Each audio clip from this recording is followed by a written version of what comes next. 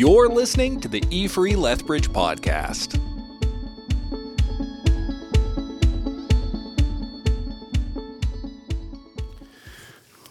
Wow, look at you. No, look at you. New Year's Day and you're in church, gathered in worship. Wow, that's pretty great. When God has something for us. And for those of you who are online, we have many in our congregation that have been dealing with the bug, cold and cough, and that which is going on.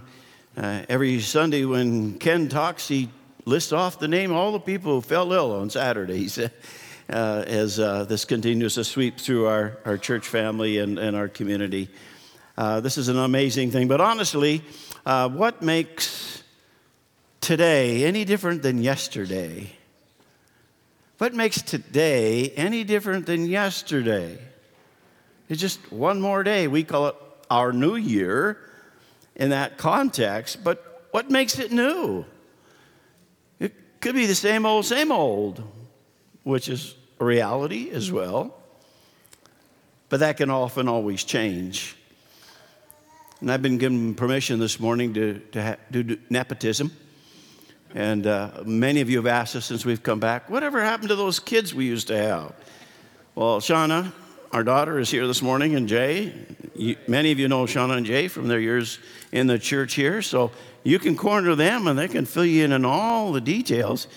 And then a whole wonderful pack of grandkids sitting there married. But you always give a prize to the person who came the furthest for the service. Leah McEwen from New Zealand is here this morning. She's joining our family in February in marriage. And, we've already taken her in. So, Carson, you better complete that deal. It's good to have our kids with us this morning. It reminds us of your influence in their lives. And now that legacy goes on into our grandkids' lives. It's the Lord's work, and it just keeps on going. And God keeps doing marvelous things. Our scripture we read this morning, I'm going to talk about that from the wounds in our lives. Wounds turning into scars. And I think this text addresses this passage. And this has been a message long coming for me. I have started this message 4 times over the last number of years, and every time I end up putting it in the file and saying, no, well, for lots of reasons. But this morning, I'm just going to obey the Lord and bring it, and we'll see what the Lord has in mind. In this text, you realize that Jesus revealed himself to his followers by the scars in his hand. He held up his hands and told them, look, touch if you want to. There's a scar on my side. Touch if you want to. I think this is the only place I can find where he directly invited followers to identify himself by his scars. He revealed himself by those scars, verse 20 and verse 27 in the text that Jeremy just read. A scar means that a wound has been healed. Keep that in mind because we're going to come back to it in a few minutes. A scar means a wound has been healed.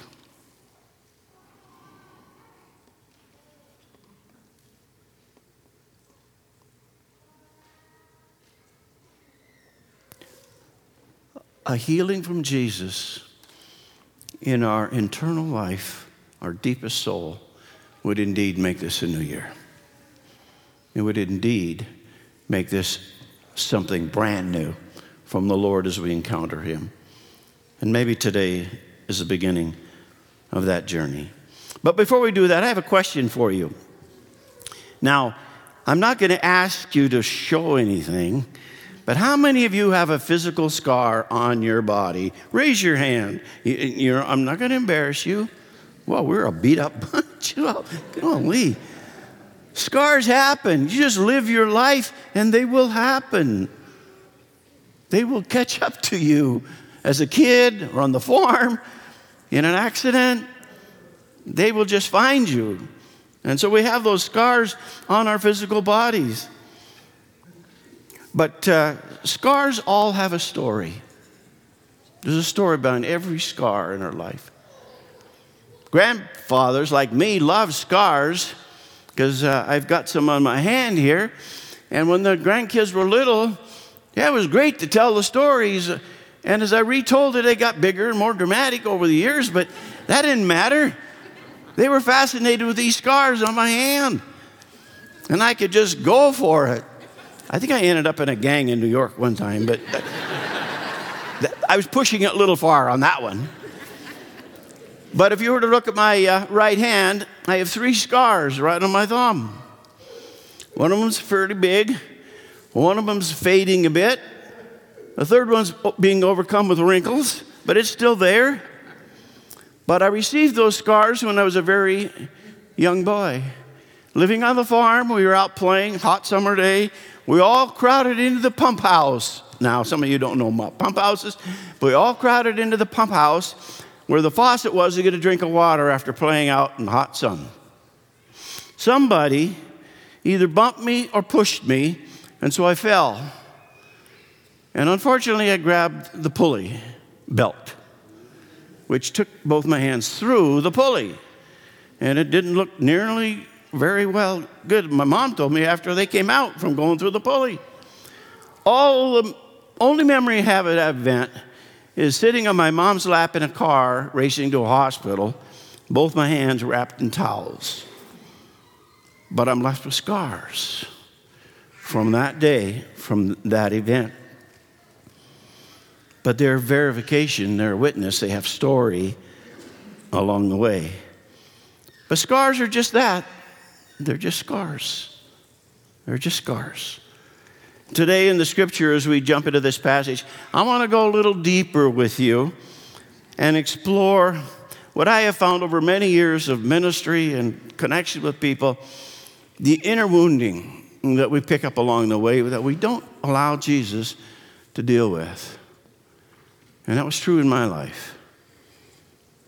The inner wounding, the wounds that are deep inside our soul, they're not yet healed, and they're still can be opened up. Those are the wounds that nobody can see. The wounds of the soul, the wounds of the inner being. Dr. Chuck Swindoll calls them a soul stabbing. If you experienced along the way in your life, you had a soul stabbing deep in your inner person. And the source of those soul stabbings can be many. We could be deeply misunderstood by people. We could be falsely accused. We could be lied about, and that seeps deep into our inner spirit.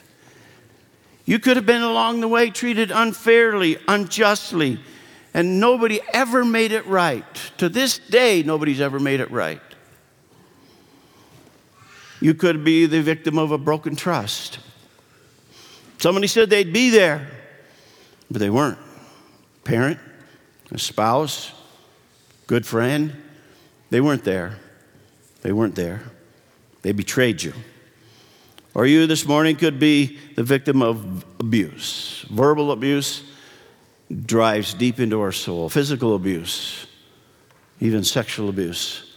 And in a group this size and those you online, some of you have walked through those terrible, difficult times. Life can be disfiguring. If we're living life, it can be disfiguring. In fact, the Bible record is filled with people who had those experiences. Joseph from the Old Testament faced rejection. King David failed morally. John Mark wiped out on his first mission with the Apostle Paul. Thomas doubted. The Apostle Paul was a violent man before he ran into Jesus. Timothy was fearful and timid in the work God had given to him. The Apostle Peter betrayed Jesus, denied him. Those are not new experiences. They are there, and they're very real.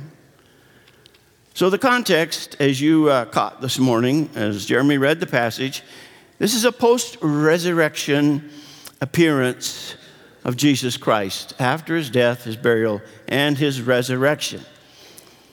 Now before Jim Pinchas runs up and tells me, Tim, it's not Easter. We only talk about this passage when it's Easter, right? Okay, hang in there. We'll get there. But this is a passage that's filled with God's truth to our hearts. And let me give you the theological context, because that's just how I'm built and how I love to unpack things, but I'm not going to stay there. But let me give you the theological breakdown of this passage. Number one, it's a commission context. This passage talks about a commission. It's a commission from the Lord Jesus Christ himself is given to us in this passage. In verse 21, go, take the message, take that out. I have sent you as the Father has sent me. We are a people of purpose. As long as God leaves us here, we are a people of purpose. We have a commission. It's never changed, never. And it's still valid today, no matter what the condition of our world is in. We are a commissioned people. That's one of the great depths of this passage. But also it tells us that this is a faith context. In verse 24, 25, and verse 29, this passage is a faith context, which Thomas was challenged. Did you believe in the resurrection of Jesus Christ? By faith, because God said it would be, and you experienced that new life through the resurrection of Jesus Christ. We are a people of faith. We have always been a people of faith. From the beginning of time, God speaks. We hear his word, and then we obey and follow and believe. Hebrews chapter 11 tells us of that great list of those who experienced faith. And it's the same today. God speaks, and we step out in faith to follow him and discover him. But this is also a confession context there in verses 26 to 29. This is perhaps one of the greatest confessions recorded in the New Testament. When Thomas says, Jesus, you're my Lord. You are my God. It's very personal. It's a confession who Jesus is, and therefore a confession of who we are as we follow him. Is that your confession? Is it yours personally? It should be and can be. This morning, I want to talk about 4 people out of the context. That's where we're going to go a little bit deeper into, I think, what one of the offers Jesus makes to us here. And we're going to talk about Jesus. You have to talk about Jesus, right? He's right there. So we're going to talk about Jesus. Talk about Thomas. Yeah, he was there too. And then we're going to talk about me. That'll be less exciting because I wasn't there. But how this applied and walked through my life. But then we're going to come to the really great part. We're going to talk about you. Talk about you, how you've encountered the healing of Jesus in your life. It's not just, I have been healed physically twice by the Lord. I don't know why. I don't know why me and not other people. Twice he's intervened in my life and said, no, not yet. Keep going. But there's that inner healing that sometimes is a more difficult journey. So let's look at these 4 people from the text. Jesus, he was known by his scars here, as I mentioned. He identified himself by his scars. Look at them. They tell a story. He went to the cross. He shouted on that cross, it's finished. All that was needed for our salvation, absolutely finished. And we can accept that. The Apostle Paul wrote years later in 1 Corinthians 15, Christ died for our sins. Christ was buried. He was raised on the 3rd day. And he appeared to people. He showed up. He walked right into church and showed up. Resurrection appearances of Jesus Christ go on for about 40 days. Hundreds of people met Jesus during those 40 days as he taught them and commissioned them to the task that was before them. In this appearance, Jesus revealed himself by his scars. And I can't help but when I read this passage think that was very deliberate. Absolutely deliberate as he did that. His scars were his identity marks. His scars were his identity of why he came to earth, why we just celebrated the incarnation at Christmas, the baby born in Bethlehem. His scars tell that whole story of what God was doing. His scars were evidence that the price for our salvation had been paid. It's complete. You don't do anything more but receive and believe. His scars are the message that God leaves with us. Now, if you noticed in this passage, 3 times when Jesus met with the disciples, he told them, peace be with you. Live in peace. In a chaotic world controlled by an overreaching Roman government, live in peace. Jesus' peace. Not the peace government can promise or anything else, but the peace Jesus brings to us in our lives as we follow him. The songwriter and poet Michael Card wrote a poem in which he said, Jesus was wounded so I could be healed. He was wounded so I could be healed. I think he put that into a song as well some years later. Jesus is the key. Now my question, because my mind just goes crazy sometimes when I'm sitting in my little space, but my question is, why were those scars still evident? Where were the scars on his scalp? You remember in Scripture that the Romans pushed a large thorn crown deep into his skin, stabbing into his skull. And if you've ever had a break on your skull, you know it bleeds like crazy. Where were those scars? That would have been identified. Jesus just could have put his head down and said, look. I don't think they were there personally. I don't know, but that's my personal conclusion. If he'd have dropped the back of his toque there and said, look at my back, I don't think there were any scars on his back. But he left the scars in his hand. There was a scar on his side because he had them as his identifying marks to the disciples.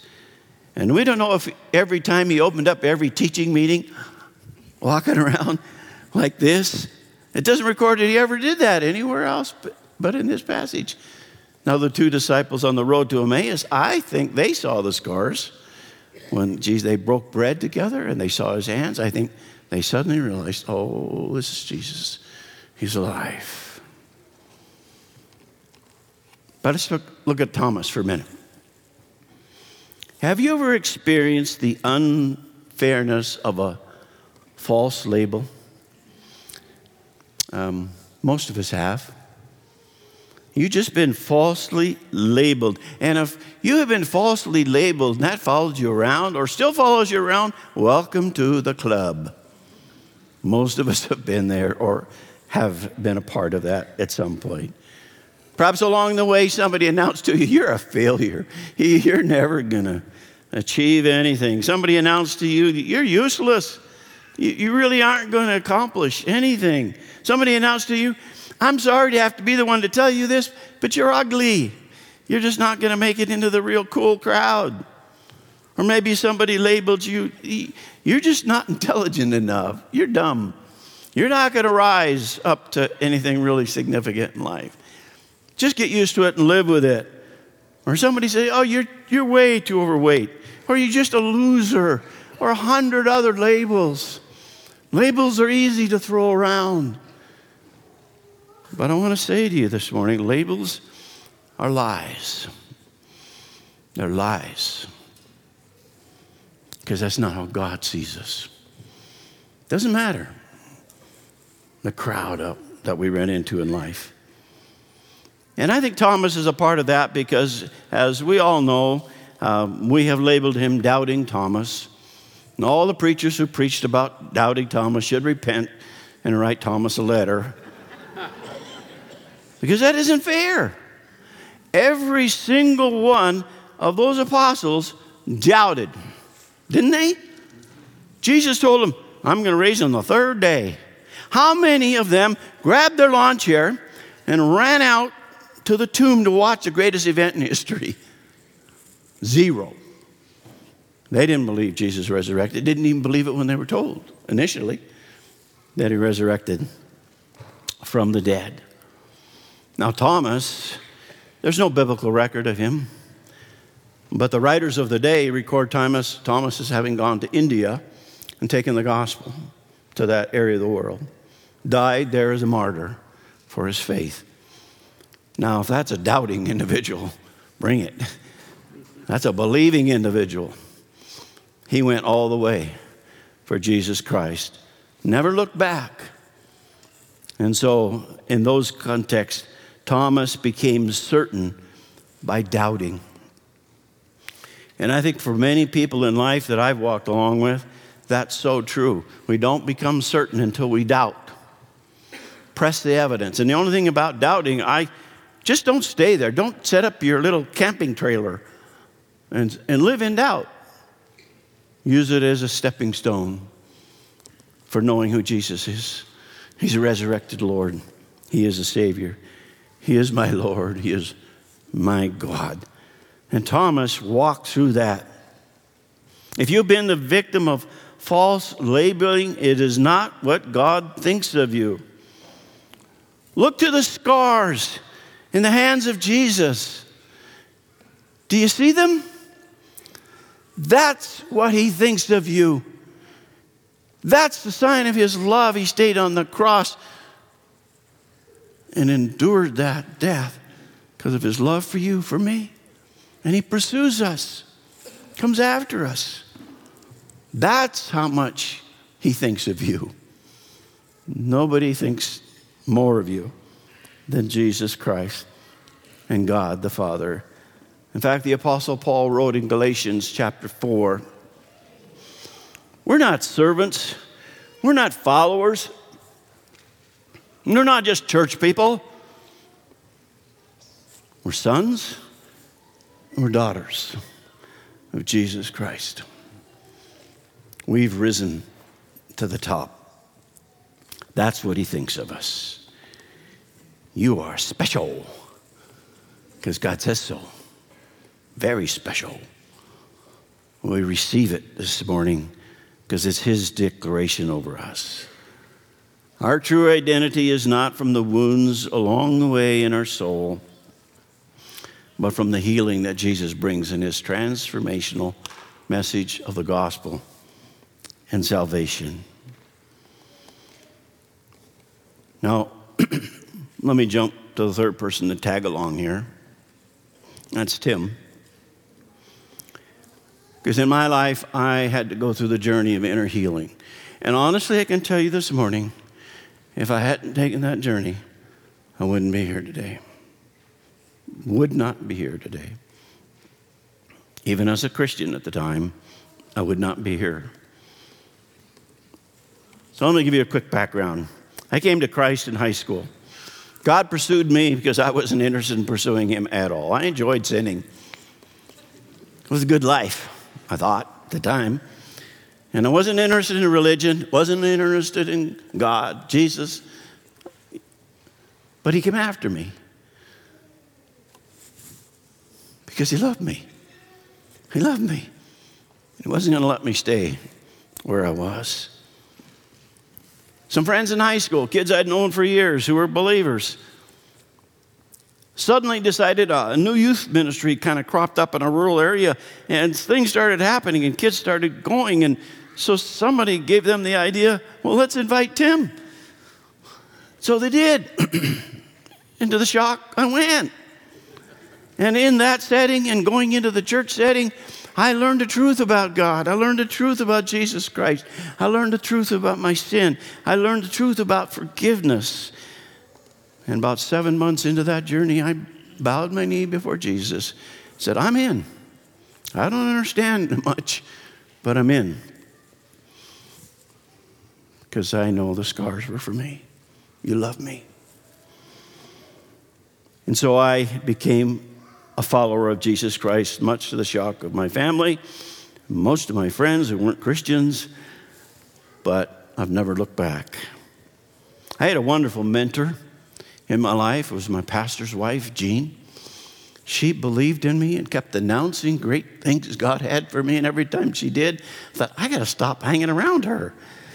She talked about me being used of God in ministry, going to Bible school, training for the... I thought, this lady is really slipping. But she believed, and she saw something that I could not see.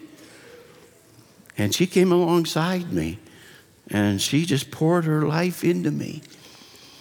Along the way at the church, I picked up a really cute girlfriend, still hanging around with me a lot of years later. It was good. I ended up going to Bible college just as Jean said I would. And God gave both Lynn and I a call to invest our lives in vocational ministry. So I retired several times, but here I am. I just told somebody the other day, I think I'm a lifer. I just gotta accept and realize that. God gave us our wonderful family of our 4 girls. Those of you around the church in those days, thank you for the input you had in our lives. A faithful, godly church has been a core to who those 4 young women are today.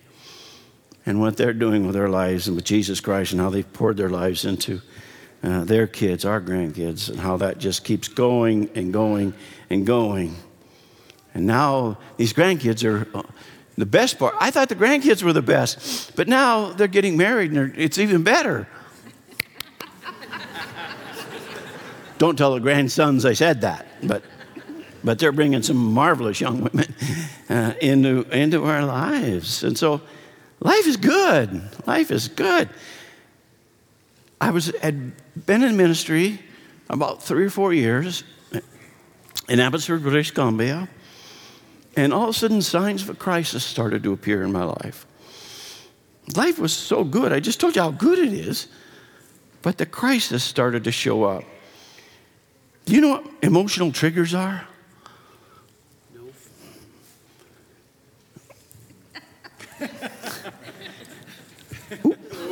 True. Jim, boy, he is intimidating. Here's an emotional trigger. Here's an event that happens in your life. Okay, it's right here. And your response is this. You see the difference? The event doesn't match up to the response. So that's a trigger that something deep in our soul has been triggered that hasn't been healed, and our reaction doesn't match the event. And that's what was happening in my life. Raising 4 little daughters can be exhausting.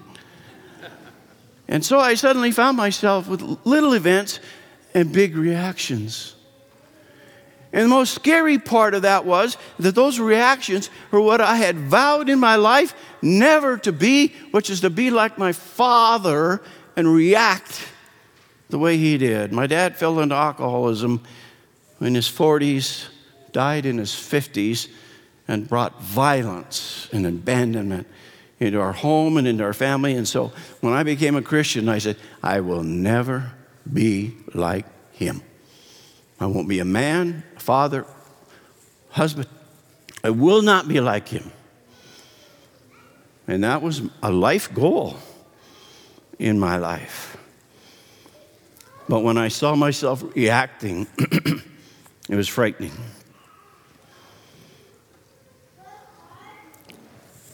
So I called out to God.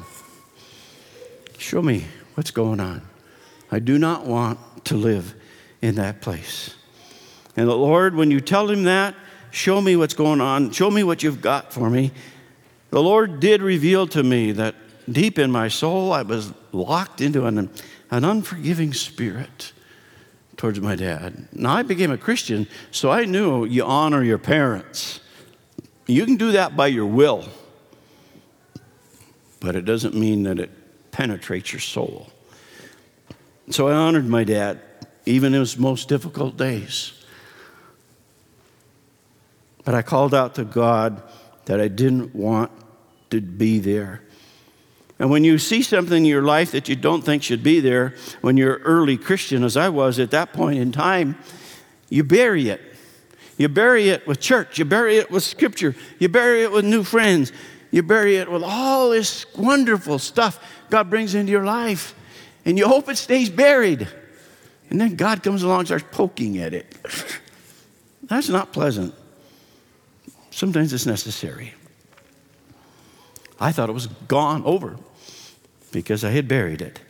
So God took me on a healing process. It was about a 1.5 year process. And most of that was my responsibility. Because I went to a seminar, Lynn and I went to a seminar, a conference.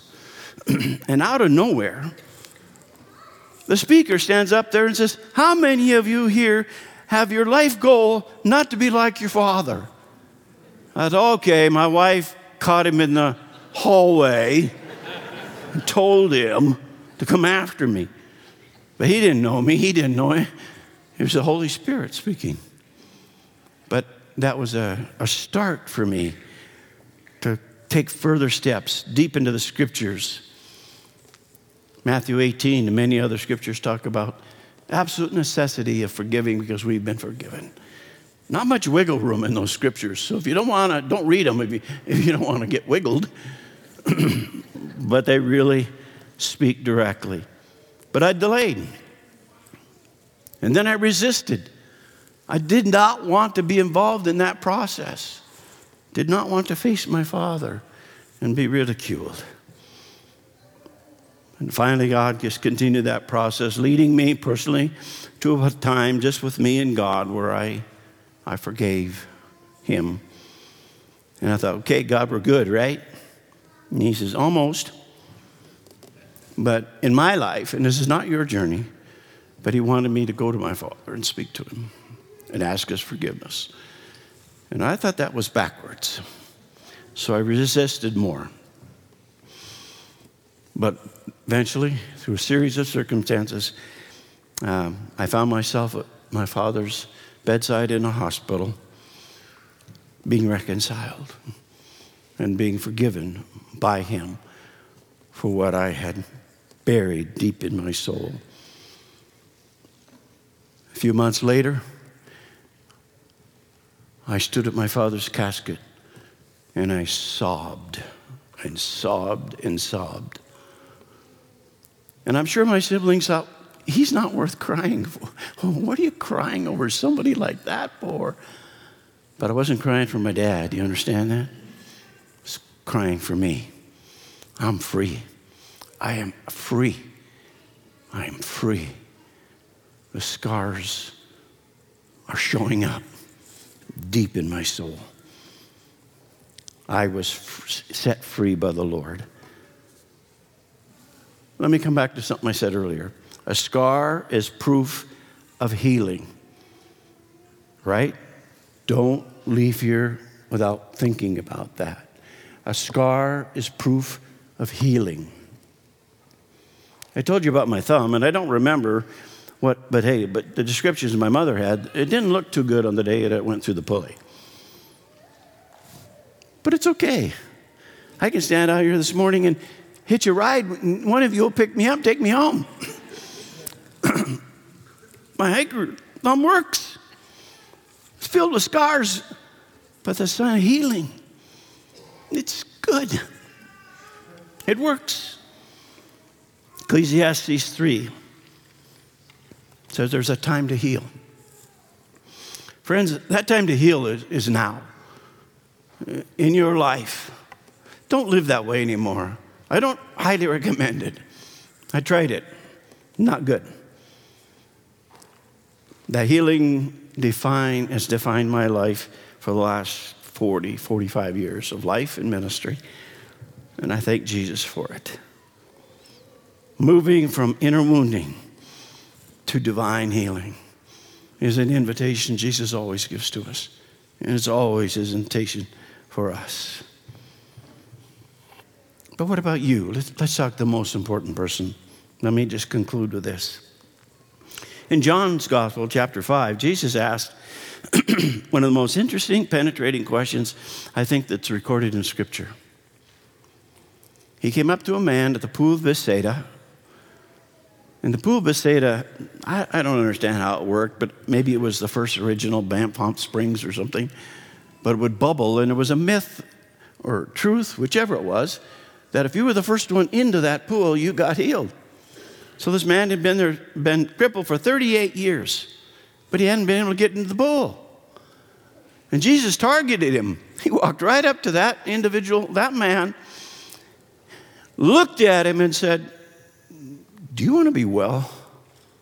What kind of question is that? I learned that in the first pastoral class I took. You don't ask that, right, Jeremy? Do you want to be well? Most people who are ill want to be well. But I think the question is much more difficult to answer than it seems.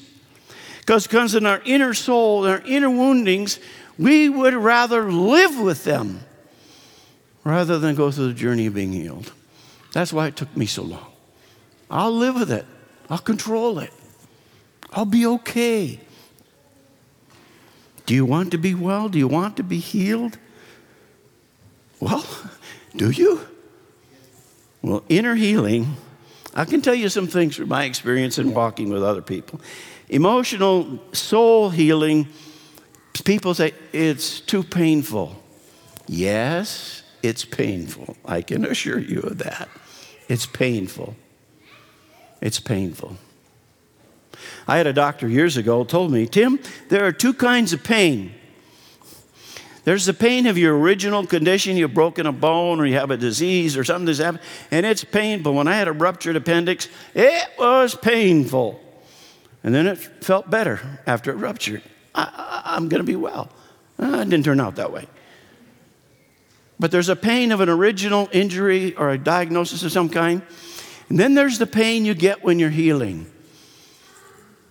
And he says, your pain is healing pain. Difficult, but you will be well.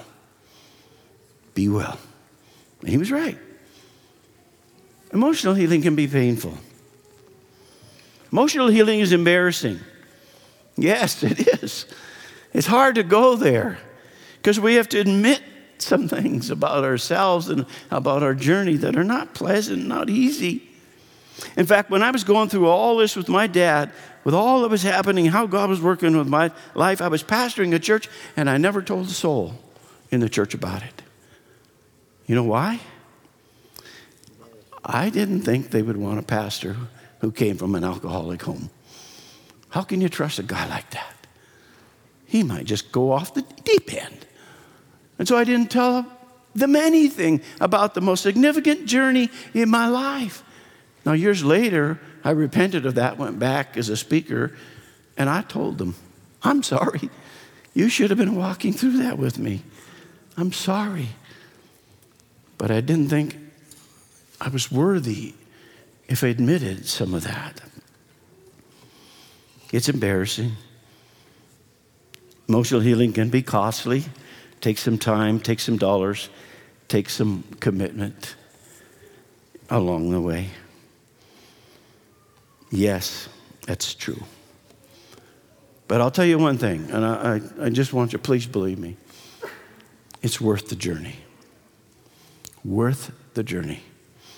Most of the difficulty we have in our lives today is because we haven't allowed the healing of Jesus to go inside as well as the outside part of sin and reconciliation. So we start where you are today. I was listening to I was taking an online course with retired pastor, actually retired, Rick Warren. And he was on a totally different subject. And out of the blue, he says, you know why most of us as believers don't want to take the journey of God healing in the inner part of our lives? And he said, because it's easier to live with what you know than what you do not know. That makes sense? It's easier to live with the way you are, trying to control it, because you don't know what the journey is going to be if you say, Lord, yes, take me on that journey. But it comes down to a question, can he be trusted? If our confession is, you're my Lord, you're my God, can he be trusted to take you on that journey? That's the question. Now, I see a picture in this passage that, comes out of the blue. But when I look at this, you remember, twice it mentioned in the passage that the disciples, the followers of Jesus, were in an upper room and they had the door locked. So the bad Jewish leaders and Romans didn't bust the door and come in and get them. They locked the door. Can't get me. They locked the door thinking they were safe. But I think there's a spiritual application to that in our lives, we take these things that we have experienced in life and we put them in a vault and we put them in our soul and we lock the vault and we hope it never comes open because that would not look pretty. And once in a while something seeps out and we bury it again, ready to go on. We lock the door so that it cannot take place.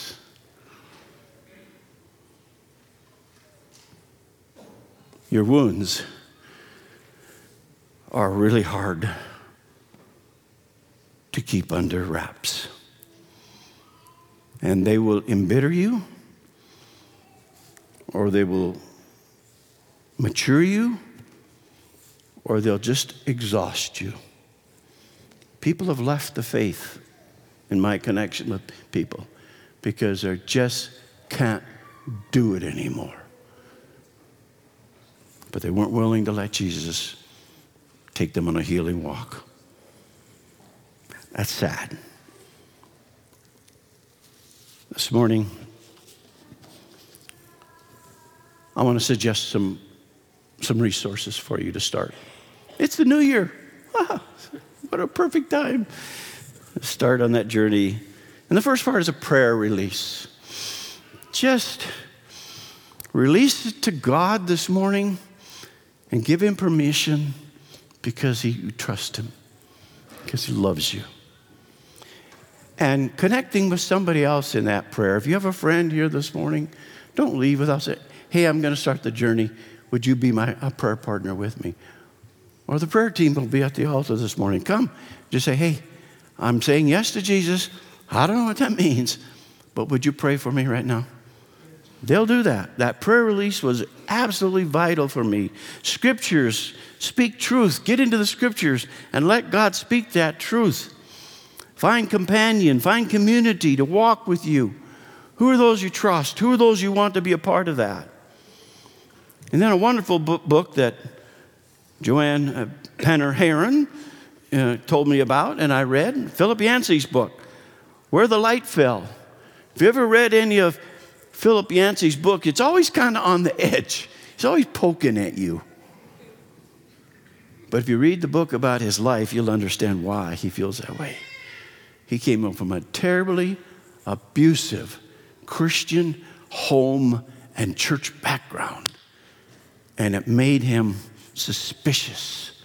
And you kind of sense that when you're reading his writing. God has used Philip Yancey.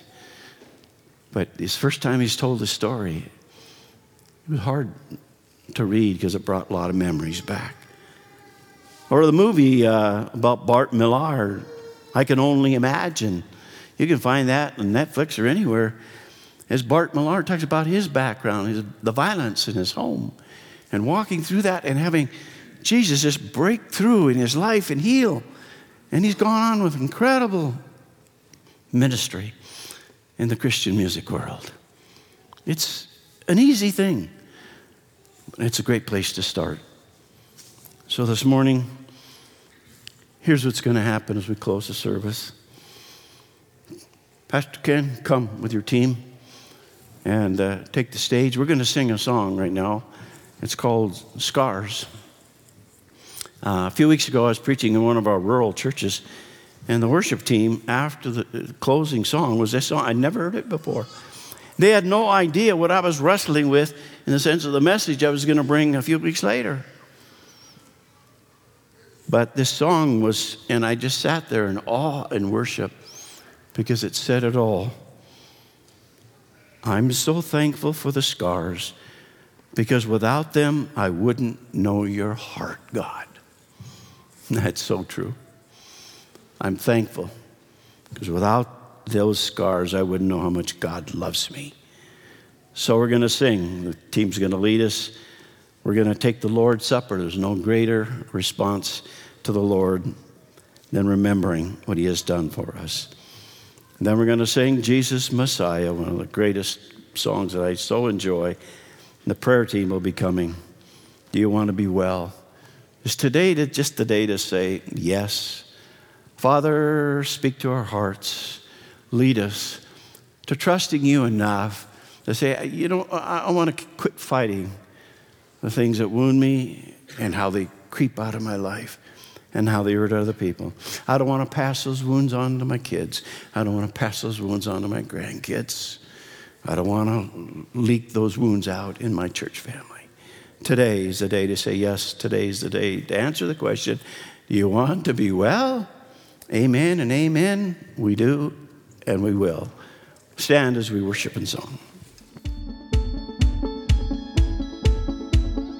Thanks for listening to the E Free Lethbridge podcast. We'll see you next week.